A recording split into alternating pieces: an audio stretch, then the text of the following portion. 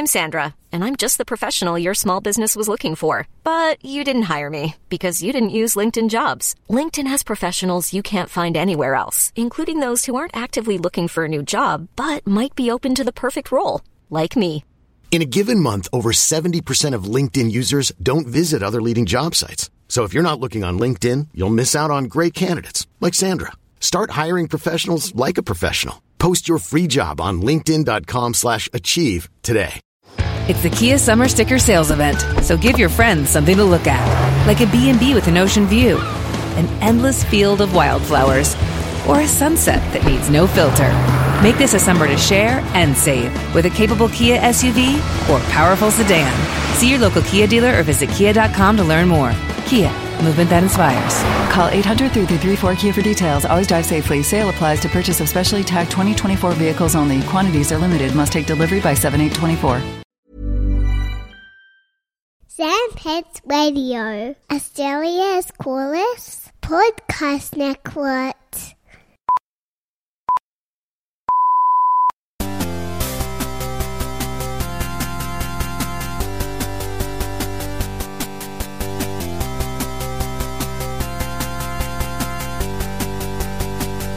Yep. All right. Hey, everybody, and welcome to an episode of All the Small Games, an indie game podcast hosted by two great friends, one of whom is the undisputed console king, and the other one is... You can decide your own title. Lord of the PC. Lord of the PC. Because that's the one place I got you. You got a PS, I got a PC. Yeah, sure. You can keep it. My name is Levins, and his name is John. That's right. Ethan Valenzuela. And yes. Since we last recorded, I was a naive fool, thinking that all I needed in this world was a Nintendo Switch, a PS4, and a Xbox Series S. But one day later, I got a PS5, and my life's changed. Yeah. How did it? Not massively. I mean, look, PS has always been your preference. Has getting a PS5 taken the shine off your Xbox Series X a bit? Well, no, they're very different systems. There's nothing. I mean, for this podcast, PS5 is relatively useless in terms of indie game exclusivity or like accessibility. I think the ecosystem of Game Pass is just so incredible, especially as an indie game fan. We're going to be talking about a few games that I've been playing on there. But like a lot of publishers that we love, like pretty much every Devolver game that's maybe like, a little over a year, maybe less than a year old, just shows up on Game Pass. Every Humble Bundle game, Humble Bundle published game, Humble Game, whatever they're called, is on Game Pass. There's plenty of excellent games that we've talked about on the show that are on there, and plenty that I've never played before that I'm looking forward to getting into. Including one game that had been recommended to me a bunch of times that only just came out recently that we're going to be talking about on the show today. Game Pass has been sick for indies. Hell yeah. But PS5, I mean, would you count Bugsnax? I've been playing Bugsnax. Is that an indie game? Because we have the Octodad guy. Maybe it is. Yeah, I think that would count. I guess that's a pretty good exclusive indie game to have. And I've been playing... You go, dog. Mm-hmm. Oh, I was going to say, I know that I think Annapurna has that game Stray, where you play as like a cat in a cyberpunk world. I think pretty sure that's a PlayStation exclusive. They've published another game that's available on it counts as a PlayStation 5 title. What's it called? It's also an Apple Arcade. The Pathless game. The Pathless, yeah. People are saying that's pretty good. I haven't got in on that yet, so I could be playing that. It is garbage to play on phone. Yeah. It seems pretty immersive and massive. Like not the best phone game to play. Just above and beyond that, like a lot of the game is based on kind of running real fast, and with a virtual joystick, it is terrible. Damn, that sucks. So I have been playing a PS4 game on my PS5. It just means there's like fuck all load times because I'm playing on a much more powerful system. And that is a game called Sakuna of Rice and Ruin, which I'll be talking about later on the show.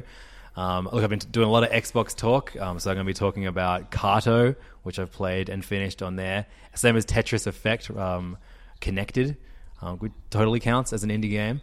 I've played and finished both of those on Game Pass. And I have not been ignoring my Nintendo Switch. In fact, I have a big Switch update since complaining about it a lot on previous episodes. I've fixed my Joy-Con. They no longer drift. Do you have the same problem, John?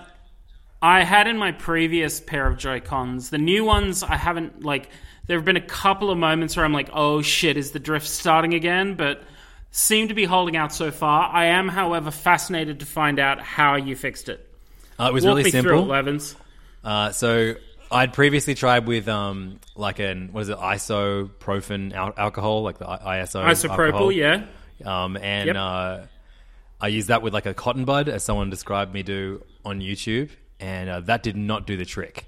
But I read that the thing to get is WD-40, not the oil, but the contact cleaner.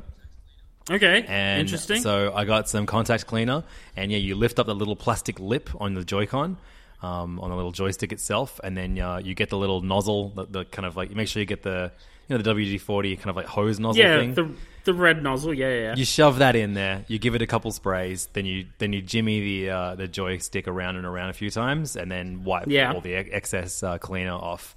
And they've been right as rain. I fixed them both yesterday. Both of mine were so fucked. Like, my kids have been playing Just Dance, and it won't let them select a song because it will just decide, no, we're going to scroll left until it's impossible not to. So they'll be at the bottom of the screen of 400 songs or whatever, and then it'll be like and just scroll all the way back up to the top. And they start to scream. It's not a great way to play Just Dance at all.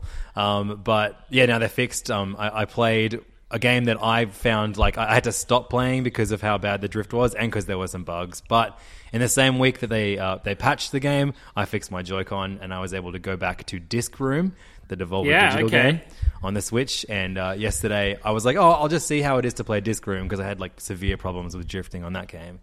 And I ended up playing it for 2.5 hours, and I finished it. So I finished Disc Room. Nice. Well done. Very, very happy.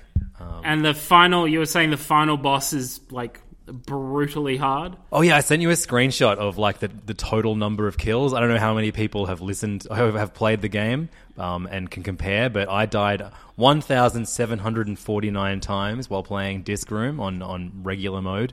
I got 81% completion. It took me just over 5 hours to finish. And the deadliest room was the Ultimate Gatekeeper, which is the name for the final boss.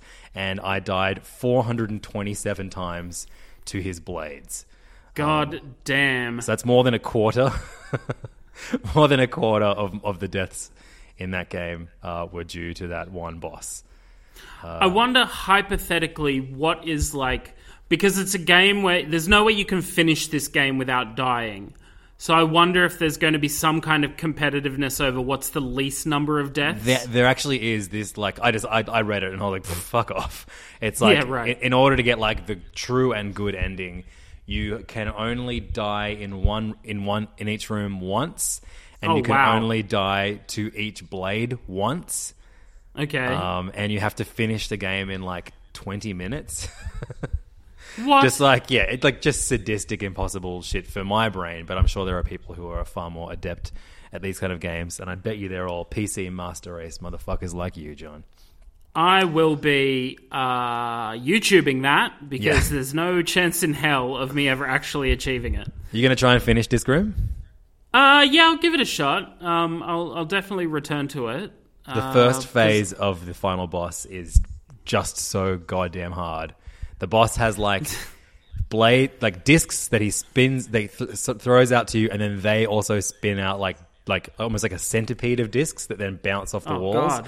Plus, he has this thing that it slows you down. So the same way that you use it to slow everything else down when you have it. He can slow you down too, and it's so hard. And then he targets you and flies at you. The second and third phase aren't anywhere near as hard, but the first phase I couldn't master. It was so tough. What was your preferred what are they called, power or whatever? Power, yeah. It was There's a really, really great one that I don't want to spoil for you. The final one I found was really fun and was necessary because the last levels, what you're doing is you're clearing all these squares. You've got to cross over each square. Like say, like the level is now made up of like 30 squares on the floor, and you have to run over every single one of the squares while avoiding getting hit by discs. And there's an effect that makes that slightly easier. So I use that a lot in the final levels, but slow, the second power-up you get, was my most used by far. Yeah, I find definitely. it the most useful. During my playthrough, that's the one I gravitated to the most, just because getting that like 1 to 2 seconds of breathing room could sometimes make or break my attempt at a level. There's some really obtuse puzzles that I had to look up to get, to figure out what you were meant to do in certain rooms. There's like a pattern that you need to follow to even get to a certain room, and all kinds of weird challenges. It's certainly not going to be a game that I'm going to 100% because I think I would lose my mind, but I'm very happy that I finished it and got the quote-unquote bad ending. Whatever, it's an ending. I'm done. Yeah.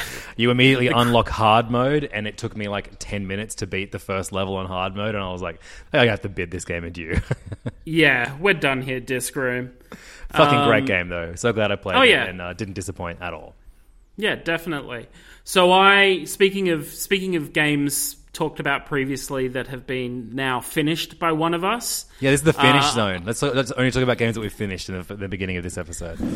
So DIY repairs and finishing games. Yeah, definitely. The perfect opening segment. So I finished one of the games I'm going to be talking about later, which is Yuppie Psycho, on my Switch. And then I was like, I need something to play on my Switch, and I've got games, like I have a pile of shame on my Switch. There are games that I've never even touched. I have Crosscode, I've never opened that game. I've got Creature in the Well, I've never opened that game. Like all these games that are, waiting for me. But you know how sometimes you kind of, they're not ticking the boxes you want to tick. So I was just scrolling through my library and I came across Golf Story. Now, Golf Story, I think, is one of the, we spoke about this game. It came out before we started the podcast. Yeah, I think it was mentioned in your top 10 list of Switch games, which was like our 4th or 5th episode or something. Mm-hmm. So I picked that up at the time and, enjoyed it, but kind of it's a golf game. You eventually are like, oh, okay, I'm settled with this at the moment. The quirks of the story are definitely charming. Oh, definitely. It's a massively charming game. So I was like, you know what? I've just been through Yuppie Psycho. Is a bit of an experience. I just want something nice and calm and kind of, fun to play. So I picked up Golf Story again. But this time I was like, you know what? I'm taking this to the mat. I'm not walking away from Golf Story. I'm going to fucking finish it this time. And stupidly enough, I had a save on there where I was up to level 24 in terms of, because it's got the RPG progression system. Yeah, for those who don't know it, Golf Story is an RPG, is it almost like a SNES era RPG about golf. So you're a dude who basically making his way through different golf courses, and there's very fun story and conversations that you have with different characters and fun challenges, and you level up, you get new clubs, all that kind of shit. Yeah, it's super fun. So I had an original save file, but my idiot brain was like, no, you can't remember the controls, just start from the beginning again. And so I did that, and after about 5 minutes, I was like, that's right, the controls are really easy to learn. This is stupid. But I just kept going. I was like, I can't remember a lot of the story beats and stuff like that. And I swear, going back, I'm like, I think they've added new stuff into it, because there are bits and pieces that I'm like, I don't remember how, this bit. I remember bits after it and bits before it, but I don't remember this particular bit. Anyway, long story short, the final, the end of the game, because the whole point of the game is you're trying to go pro, and to go pro, you need to finish a professional tournament, which is the last kind of big tournament of the game. It is the difference in difficulty between that tournament and the rest of the game is just massive. Because the rest of the game gives you a bit of leeway. Whenever you play a tournament, inevitably the person in second place has +3, +4 in terms of their number of goal strokes. This one, you need to essentially play a perfect or better game. Damn. To get out. So I restarted so many times after on the second or third hole, racking up a +2 in terms of par. I was like, God damn it, quit to the world map, start the tournament again. But finally, I played like a nail-biting like round of golf, 9 holes. I think the final stroke on the final hole, I wound up using, because you get certain... There are 3 kind of special shots you can do, one of which like ignores the wind direction. Right. And I was like, okay, I'm breaking it out now. Golf ball sunk, and I was just like, oh my God, thank God, I'm done with this game. Because this is something like you said, it's same with Disc Cream. I never have to touch Golf Story again. I've finished it, I'm happy, we're good. But look, like you said, the combination of RPG and golf game is real interesting, and I think it's an Australian game as well, so that alone, pick it up, support the local industry. You know, their sequel is like it's like Sport Story is what it's called. Sports Story, and it mixes all different sports together, and I'm really excited for it. Did you fuck around with? I remember hating the frisbee golf, and I got stuck trying to beat that and a putt golf, and both of them kept fucking up for me, and that's why I stopped playing the game. Finished everything. Okay, wow, well done. Yeah, you did it. Finished the frisbee golf stuff. Putt. I think there are various putting challenges. Finished all that. Yes, it is. Nice job. I don't know why it was like, I want to plant a flag on the top of this mountain. It was also, part of my mind was like, I'm going to have finished Golf Story and Levins won't have. Ha ha ha. So on the golf note, and we should say that Golf Story is I think at this point still a Switch exclusive. I believe so. I've been playing. I went back to an old favorite, one of our favorite games of last year, What the Golf, on Apple Arcade on my phone. A perfect, whereas The Pathless is a shocking game to play on your phone. What the Golf is, I think the perfect place to play it is on your phone. Oh, absolutely. So I've gone back to that game because I got a message from the app saying that there's been a Christmas update.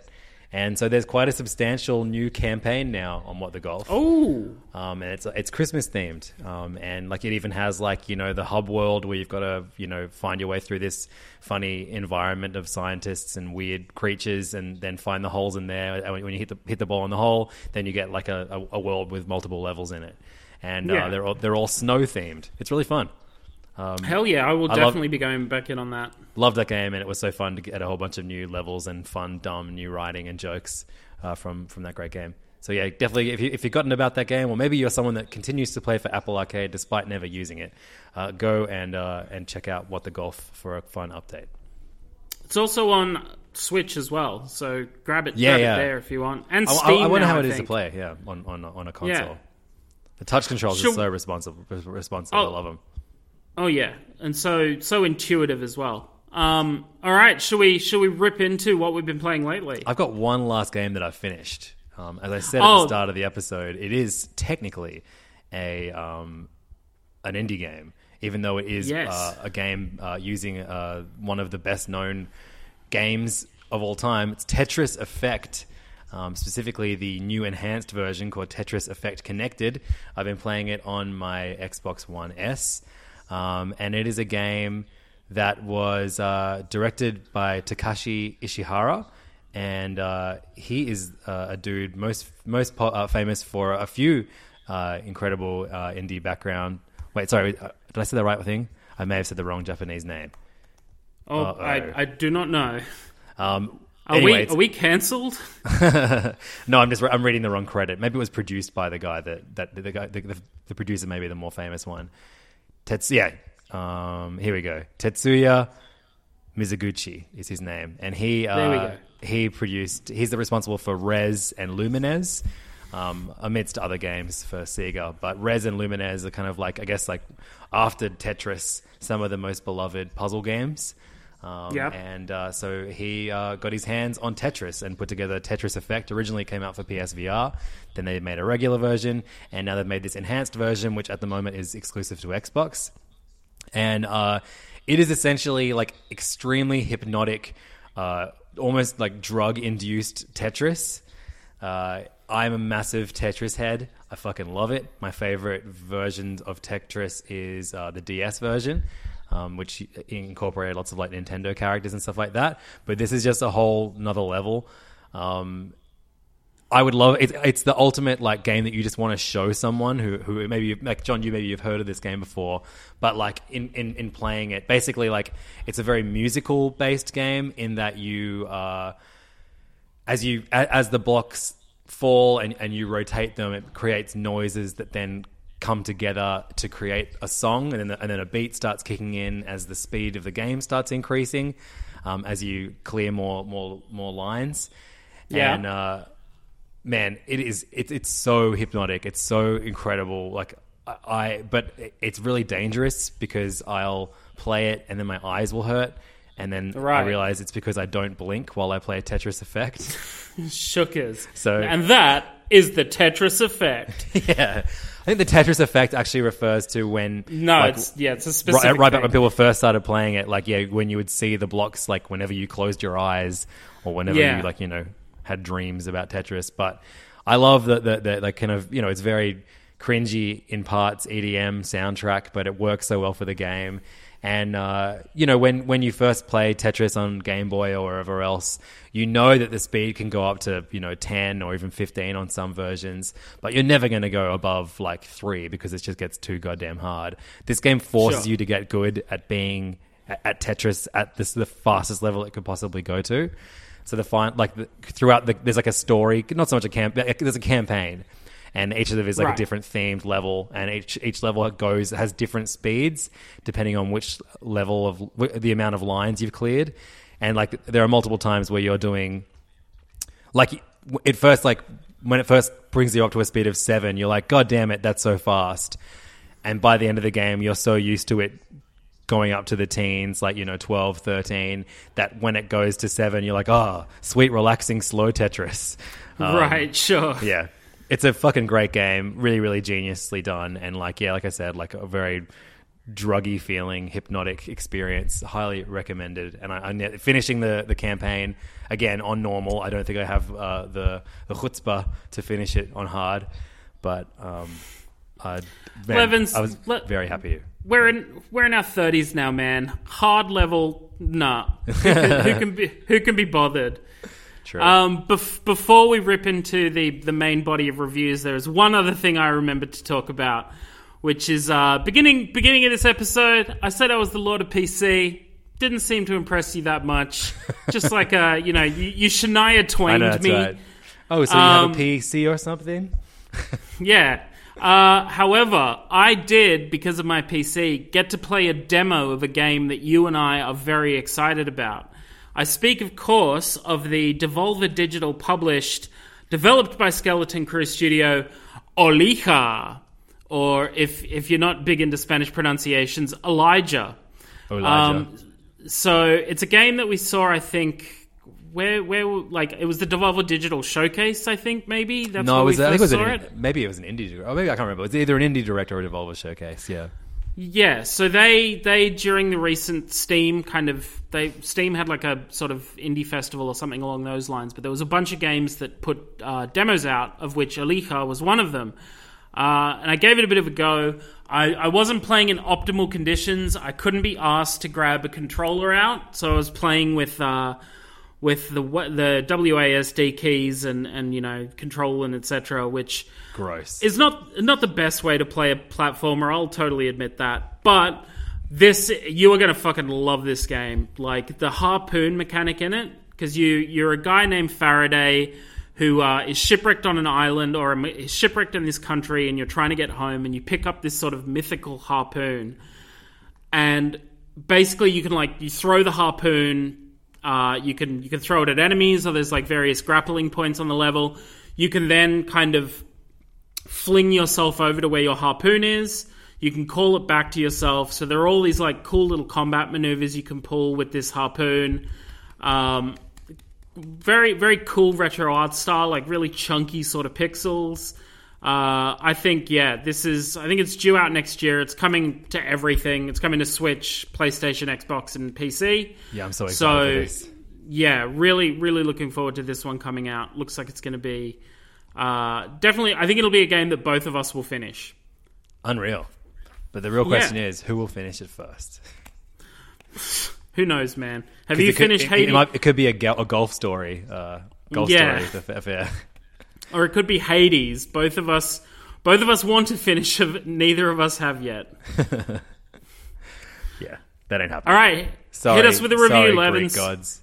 Yeah. So let's talk about Kato, a game which we have Yeah. both played. I have finished this one, or rather, I finished it with children. Both my kids played this with me. Archie, in particular, my almost 7-year-old son, was a huge fan of this game, and he played a great deal of this game by himself because especially in the first two kind of chapters of this game, in which you play a cartographer trying to make the map of the world that she's exploring and find her grandma. The first few chapters are relatively simple, and then some of the puzzles get considerably harder, so I needed to step in and help out. But this is a game that's been published by Humble, and we've raved about a lot of Humble games in the past. Yeah. But I just think they make such awesome, inclusive, fun family games. Wanda Song is a very personal favorite.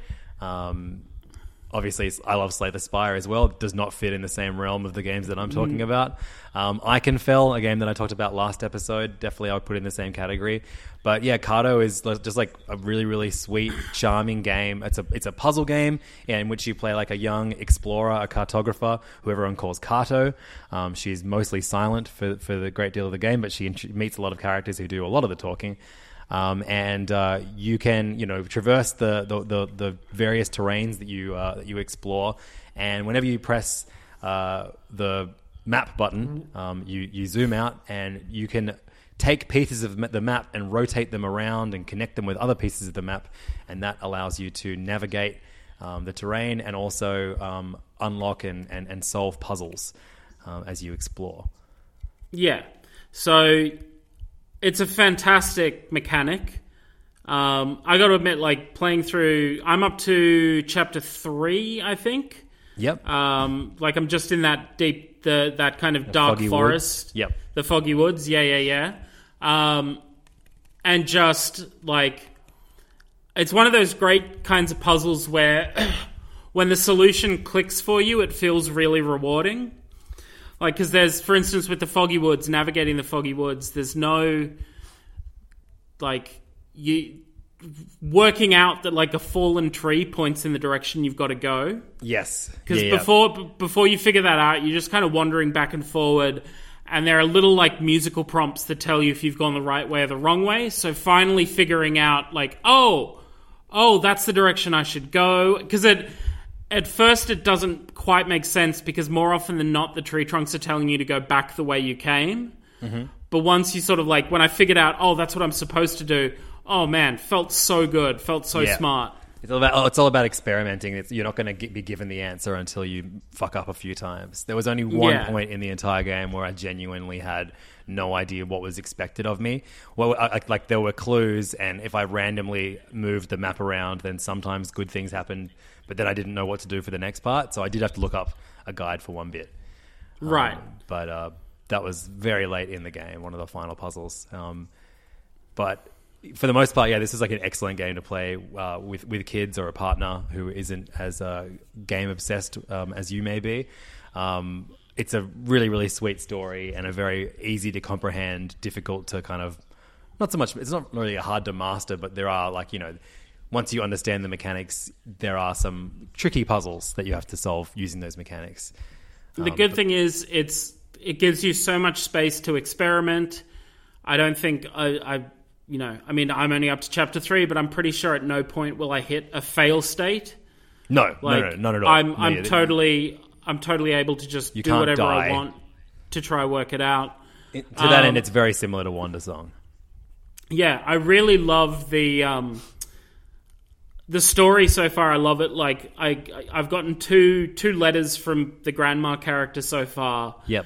And they're so positive and lovely. Because the game, the reason this young cartographer is trying to find her way home is she's in an airship with her grandma at the beginning, and she falls out during a storm. And just the communications you have with your grandma, she's so just you're exploring the world, and that's wonderful, and have a great time, and meet people, etc. It makes you feel so excited to be on this adventure, as opposed to there was an accident and I screwed up or anything like that. Like, no, just totally, a really, yeah. The world's going to end if I don't, there's not that kind of game. Yeah, it encourages you to explore as opposed to like threatens you with consequences if you don't explore, I guess would be the way I put it. Yes, and definitely. the art style is like children's book gorgeous. Yeah, I think this is like just such an awesome game. I assume I'll look it up now. I assume it's on almost everything. I can tell you, I have it here. It is on Switch, PlayStation 4, Xbox One, Mac, and PC, and developed by Sunhead Games. I think it was made by a fairly small team led by Lee Ku Chen, like from 2 or 3 Sunhead people, Games. I think, out of Taiwan. Yeah, it was great. I loved this game. Very, very fun. Yeah, and a perfect game to play with kids. Definitely. Ryan Reynolds here from Mint Mobile. With the price of just about everything going up during inflation, we thought we'd bring our prices down. So to help us, we brought in a reverse auctioneer, which is apparently a thing. Mint Mobile Unlimited Premium Wireless. How to get 30, 30, bit to get 30, bit to get 20, 20, 20, bit to get 20, 20, bit to get 15, 15, 15, 15, just $15 a month? Sold! Give it a try at mintmobile.com/switch. $45 up front for 3 months plus taxes and fees. Promo rate for new customers for limited time. Unlimited more than 40 gigabytes per month. Slows full terms at mintmobile.com. Hiring for your small business? If you're not looking for professionals on LinkedIn, you're looking in the wrong place. That's like looking for your car keys in a fish tank. LinkedIn helps you hire professionals you can't find anywhere else, even those who aren't actively searching for a new job but might be open to the perfect role. In a given month, over 70% of LinkedIn users don't even visit other leading job sites. So start looking in the right place. With LinkedIn, you can hire professionals like a professional. Post your free job on linkedin.com/achieve today. Do you want to talk to us about the what was it, Sakuna of Rice and Ruin? Yeah, so I've been playing a few games published by Marvelous Games. I think they're based in Japan, but they are the publisher responsible for publishing games like Rune Factory, Story of Seasons, those kind of games. But then also they published the No More Heroes games, which I've been playing the Switch ports of. And because the third No More Heroes game is coming out soon. I played a little bit of the first No More Heroes on my Wii, and it is so much more fun playing them with not motion controls on my Switch, especially now that my Joy-Cons work. It rocks. But man, Marvelous have put out a lot of great games. I think they're like probably the biggest independent Japanese video game developer and publisher. They also do anime and stuff like that as well. But I believe they're responsible for like Wii games as well, like Muramasa and Little King Story. But I mean, do you know much about No More Heroes? I know Suda51 is the brains behind it. Yep. Head of Grasshopper Games. I know he's like a legendary game designer, kind of in the way Hideo Kojima is, but he's sort of like the twisted version of Hideo Kojima. Yeah. That's rough. I know they're sort of bonkers. Like the No More Heroes series are like, I have a vague idea of the plot. I know they're really kind of batshit insane. Yep. They're Is so there much more fun. I should know? I mean, you would love them. You play like a hitman who learns of there being like an elite crew. Basically, you find yourself at the bottom rung of 10 other assassins, and because you are now the 10th best assassin, every assassin in town is going to try and take you out so they can become the 10th best assassin. So it's in your interest to kill all the assassins above you and make your way higher up that list. So you just basically kill your way through 10 different assassins. But while you're not killing, you have to do like odd jobs around town that are like odd jobs of just mini games that you do for money to buy your way to buy like your way into tournaments and buy new gear and things like that. So it is like this kind of like primitive open world game, because it was a Wii game with like really great fighting mechanics. And I mean, the main reason you're playing it though is for a batshit insane story with hilarious dialogue. And to that end, it holds up really, really well. It's very funny. And the ports are excellent. I have to say, they look as good as like, you know, a Wii game could on the Switch, and I haven't had any issues with gameplay at all. I've beaten 2 of the Assassins so far. I'm not like, you know, chomping at the bit to play more and more of it every single day, but once a week, you know, 2 weeks since I've had it, I'll go to get in there and make my way towards one of the next bosses or whatever. It's fun. It's really, really fun. Lots of great humor, great personality. And I plan to finish both of them before No More Heroes 3 comes out next year. Nice. So Marvel has also published a game called Sakuna of Rice and Ruin. And I mentioned Muramasa earlier. Muramasa was this incredible game that I played on the Wii, and then I got the Vita version of too. Just an excellent, like it was like set in like pre-feudal Japan, and like just basically like a very fun sword fighting, like killing monsters with different blades, kind of platformer brawler game, with lots of personality, like lots of like fun things, like, you know, every time you killed all the enemies, you then made your way to a new town, and when you're in town, you can go and visit like a traditional Japanese spa, or like a place that will make you like a rice and curry set or whatever to give you new stats and health. I had a lot of charm. It was really, really fun, and the combat was excellent. And Sakuna is a little bit similar. Sakuna is one part like brawler platformer. You play a young god whose boots have gotten too big for her feet. Or she's too big for her boots, I believe. There we go. The saying is. And she's basically like, she's way too pampered and expects she's just a spoiled little piece of shit, basically. So the gods send her to fend for herself with some humans on a rugged, monster-filled island. And the way you level up in this game, get stronger and you know, take less damage, is the second part of this game. This game is also a farming sim. So nice. You are tending to rice crops, and you have to, like, you know, check the soil levels, remove pests, and like have these great harvests of rice. And in turn, you only do as good as your crops do, and that makes you stronger and better in battle. There is way more depth to the rice growing simulator than there is in the very, very solid, fun brawling sections. But yeah, like there is a lot of like fun moves you can unlock and things like that. But I could get very, very lost in the farming stuff. If you love, like, you know, farming games and you're worried that the brawler is the main emphasis of this game, I think you could spend more time in the farming stuff if you really wanted to. There's you have to like make your own fertilizer and make sure it has like all the right alkaline levels, and it's crazy. It's so much fun, and it trickles there's a lot of information to take in. Eventually, I've only played I think 6 or 7 days of the game's day cycle. But I've learnt so much weird stuff to do with how to grow my crops, and then, like, you know, the better my rice is, the longer I can survive in the brawling sections, and then you unlock more resources that then you take back to your farm, and, like, you know, you help all the people out on your farm with the resources you've got. You also have to hunt all the food that you eat.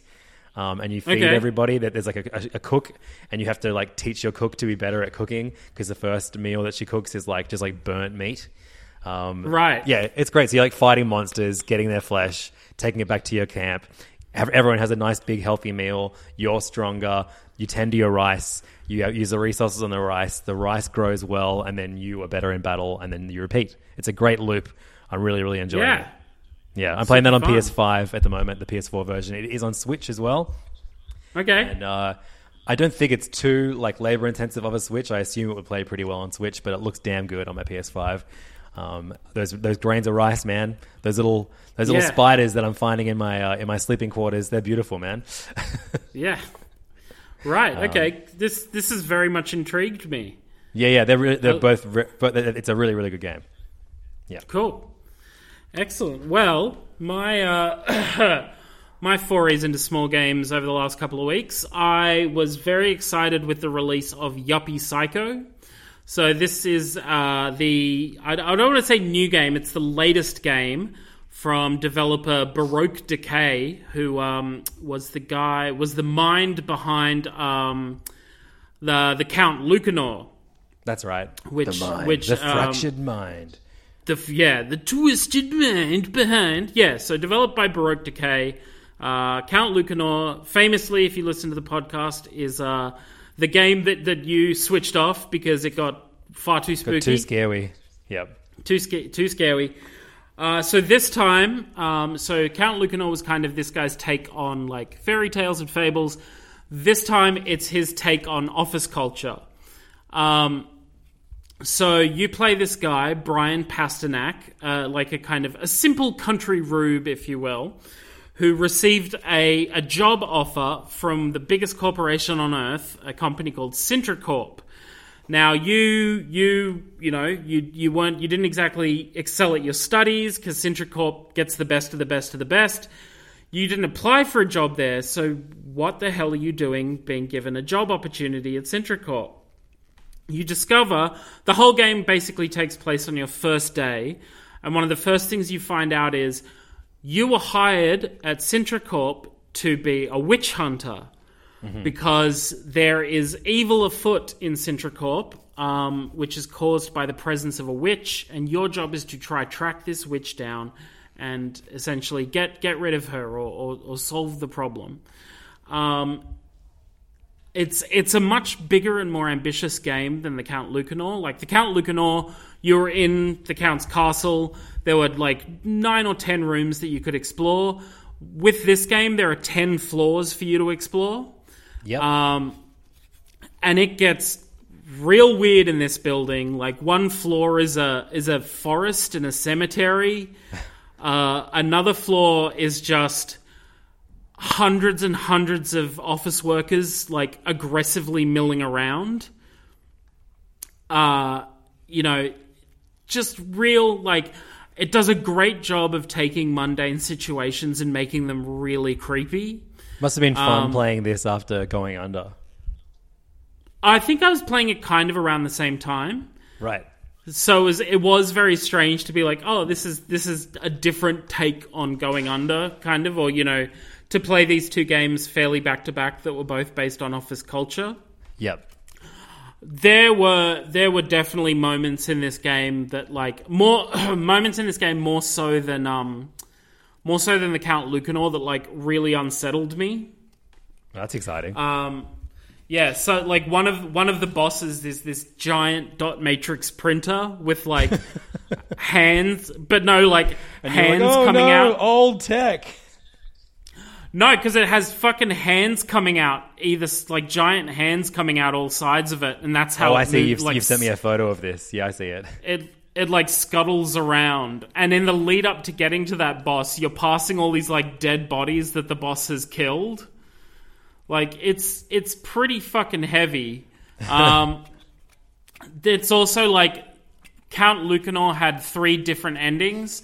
This one has, like, there are 2 main ending paths you can take, and then various endings branching off that one based on small decisions you make. Mm-hmm. So I did the 2 main paths, kind of, and took the best way I could find out of both of them. One of the ending paths has you, like, exploring the boarded up kind of... One of the levels of the building is like the mansion that the family that owns the company used to live in. Right. And one of the endings is you kind of like trying to discover who the witch is while playing hide and seek with this really fucked up version of a little girl. And so you're like racing around trying to like do these tasks in this house. And then all of a sudden, you'll be in a room and creepy music will start playing, and you just know that, like, this terrifying-looking little girl is like, hide and seek, and starts trying to find you. And if she finds you, she'll stab you. And you can only take, like, 3 or 4 stabs at this point before you die. Just 3 or 4 stabs. You have to piss bolt for a wardrobe or a hiding space and pray that she doesn't track you down. It was, like... just super, super tense gameplay. So I had a great time. I think I love Baroque Decay's stuff. I think he makes really great, creepy kind of horror games. If you're looking for a scare, then I highly recommend checking out Yuppie Psycho. Really fun. It's been on Steam for ages. Like, I think it was released on Steam 25th of April last year, but it only made its way to Switch in like the last month or so. So if you are against the PC, but you have a Switch, definitely cop it now, because it's really, really fun. And the other game that I've dipped my toe into over the last couple of days is a game called Cook Serve Delicious 3. So you told me about these games before. This is like the way more, like it's like, what if Overcooked wasn't fun? Okay, first of all, fuck you. Second of all, it's like Overcooked is like a fun multiplayer, like chaotic multiplayer game. This is a cooking simulator where that's all about like precision and maintaining your head in stressful situations. So what was wrong with what I just said? What was incorrect? You were being a dick about it. So yeah, with Cook Serve, like the Cook Serve Delicious series, it's all about you are running a restaurant. You decide what dishes go on your menu each day, and then you cook this food over the course of the day. Customers come in, they order, you have to put their order together as quickly as possible. Some stuff's really easy to cook. You like dump it in a deep fryer, pull it out, and it's ready to serve. Some of the stuff is really complicated, involving like lots of different ingredients, and also customization from the customer. So they might want like a burger, for instance. Someone might want a burger with a lot, which will involve you putting on a lot of different ingredients. Some people might want just a triple cheeseburger, but you need to think that you have to cook 3 patties, you need to put 3 slices of cheese. So it's all about paying attention to these details. You screw up any of the details and the customer goes away angry, and you destroy your chance of having a perfect day. So the wrinkle that they've added for the third one that's really interesting is, because the first game revolves around, you've started your restaurant, Cook Serve Delicious. You want to gain reputation and reach kind of the top of this skyscraper, the Tetragon skyscraper, which is like the toniest location in town. You're trying to build up your rep and make your way up to the top floor. The second game, it is discovered that the people that own Tetragon building have been engaging in fraud. So your restaurant is like closed down along with the rest of the skyscraper, and you then have to go and like do odd jobs at other restaurants. I really didn't like number 2 because it didn't have that like.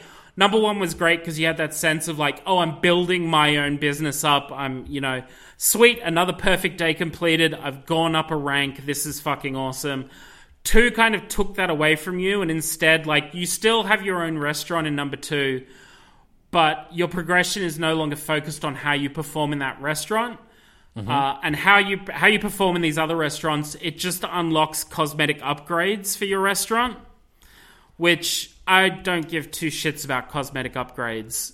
Like, if they'd added something to the cosmetic upgrades where it's like, if you use this kind of wallpaper, your patrons are willing to wait 5% longer for their food to arrive, or, your oven will cook food 5%. Like, if there was sort of utility in the decorations, then it would have been slightly interesting. It was purely cosmetic. I didn't give a shit about it. I played maybe 45 minutes of Cook Serve Delicious 2 and just went, I hate this, I'm out. Cook Serve Delicious 3 starts with the building that you're in exploding, and you get fished out of the rubble by 2 robots who are driving like a search and rescue van, and they recognize you as like the chef for this world-famous Cook Serve Delicious restaurant, and they go, hey, how about we turn our van into a food van or a food truck, and we'll drive with you across country to a food truck competition, and you like, One of us will be the driver. The other one will defend you from enemy attacks. You cook the food. And so off you go on this, like, road trip set in the year, like, 2040 or something, where some catastrophe has caused America to, like, crumble. Just this, it's got the weirdest fucking narrative behind it. But they've updated the gameplay as well, because you're in a food truck now and you're no longer in a restaurant. When you're in a restaurant, you start the day, there'll be like dribs and drabs of people coming in, and then you'll have 2 rush periods, one for lunch and one in the evening. With the food truck, you have 3 stops during your day, and each stop, like as you approach your stop, you'll get orders in advance of what people will want. You can put food in holding stations, like simple snack food that you can then like make in bulk and pass out. When you hit your stop, your board immediately fills up and is the most fucking stressful thing. Imagine like 7 customers all wanting their order at the same time, and you are frantically juggling like, okay, I've got these ones ready to go. Send them out. This person needs this specifically made. Put that together, get it cooking. While I've been doing that, other orders are coming. Like, it is nail-bitingly like pressure. Like, the pressure is insane now.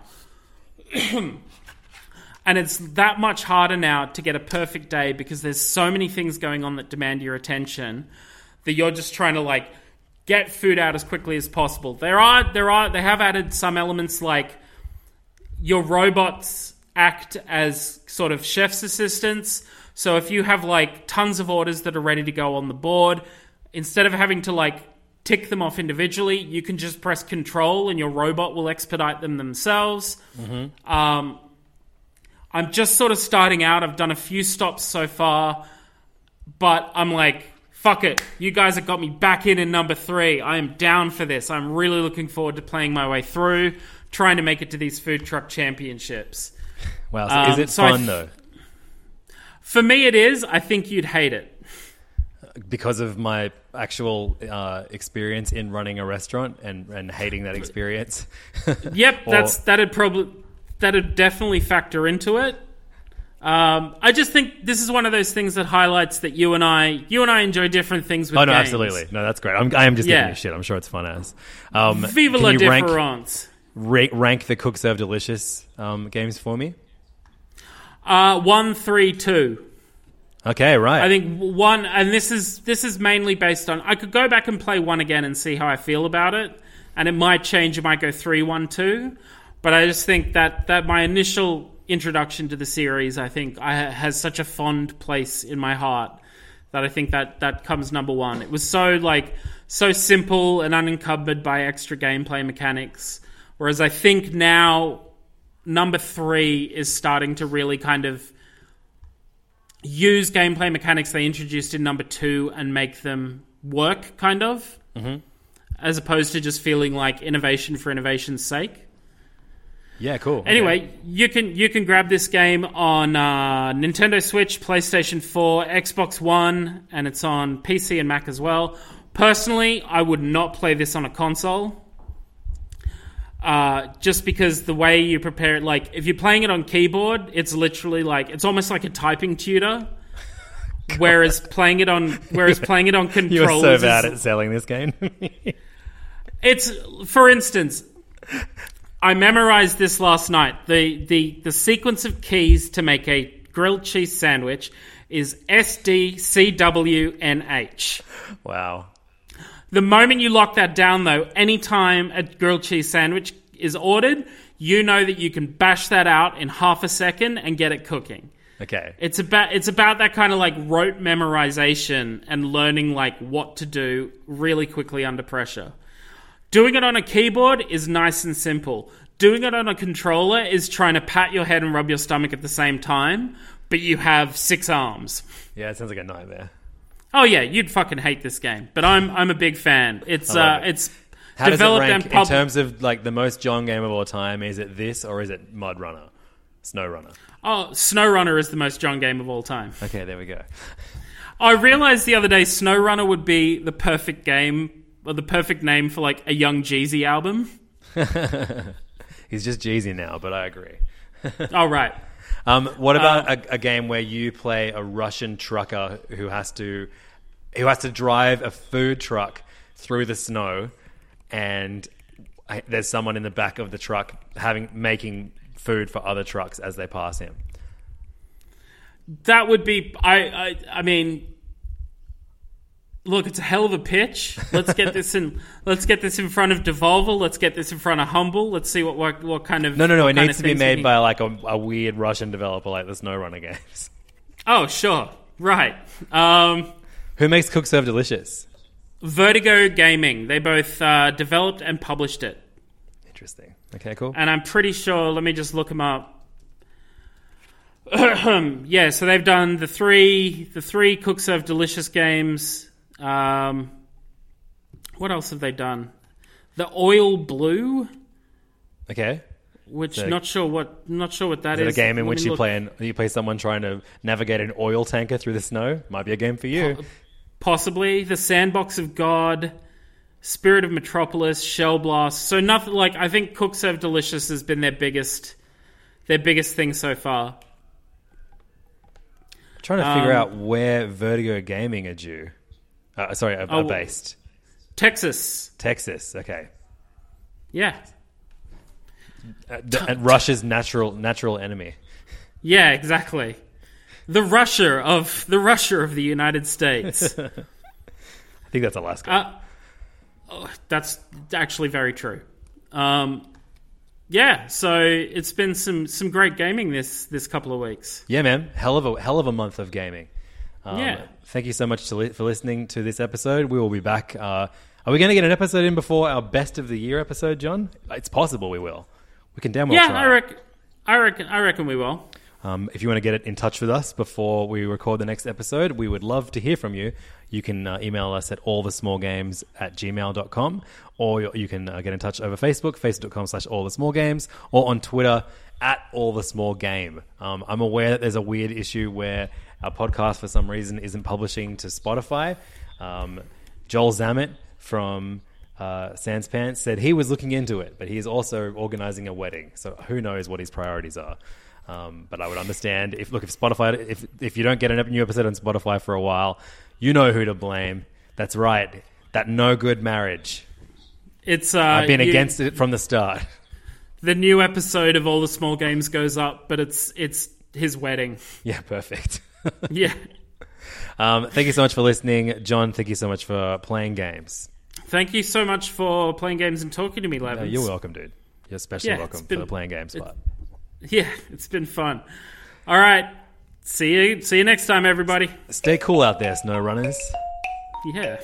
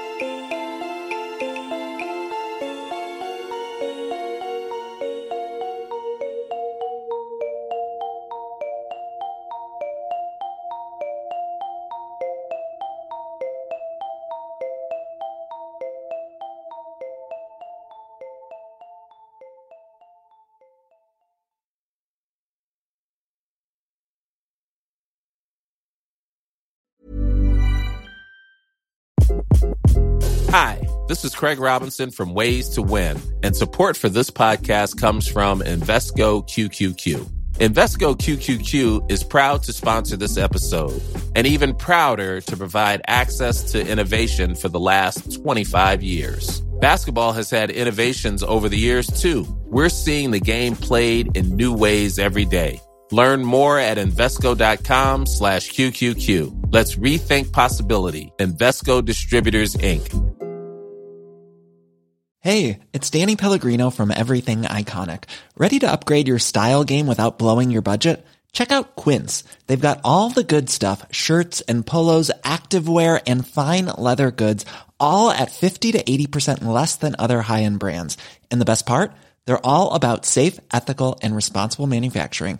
Get that luxury vibe without the luxury price tag. Hit up quince.com/upgrade for free shipping and 365-day returns on your next order. That's quince.com/upgrade.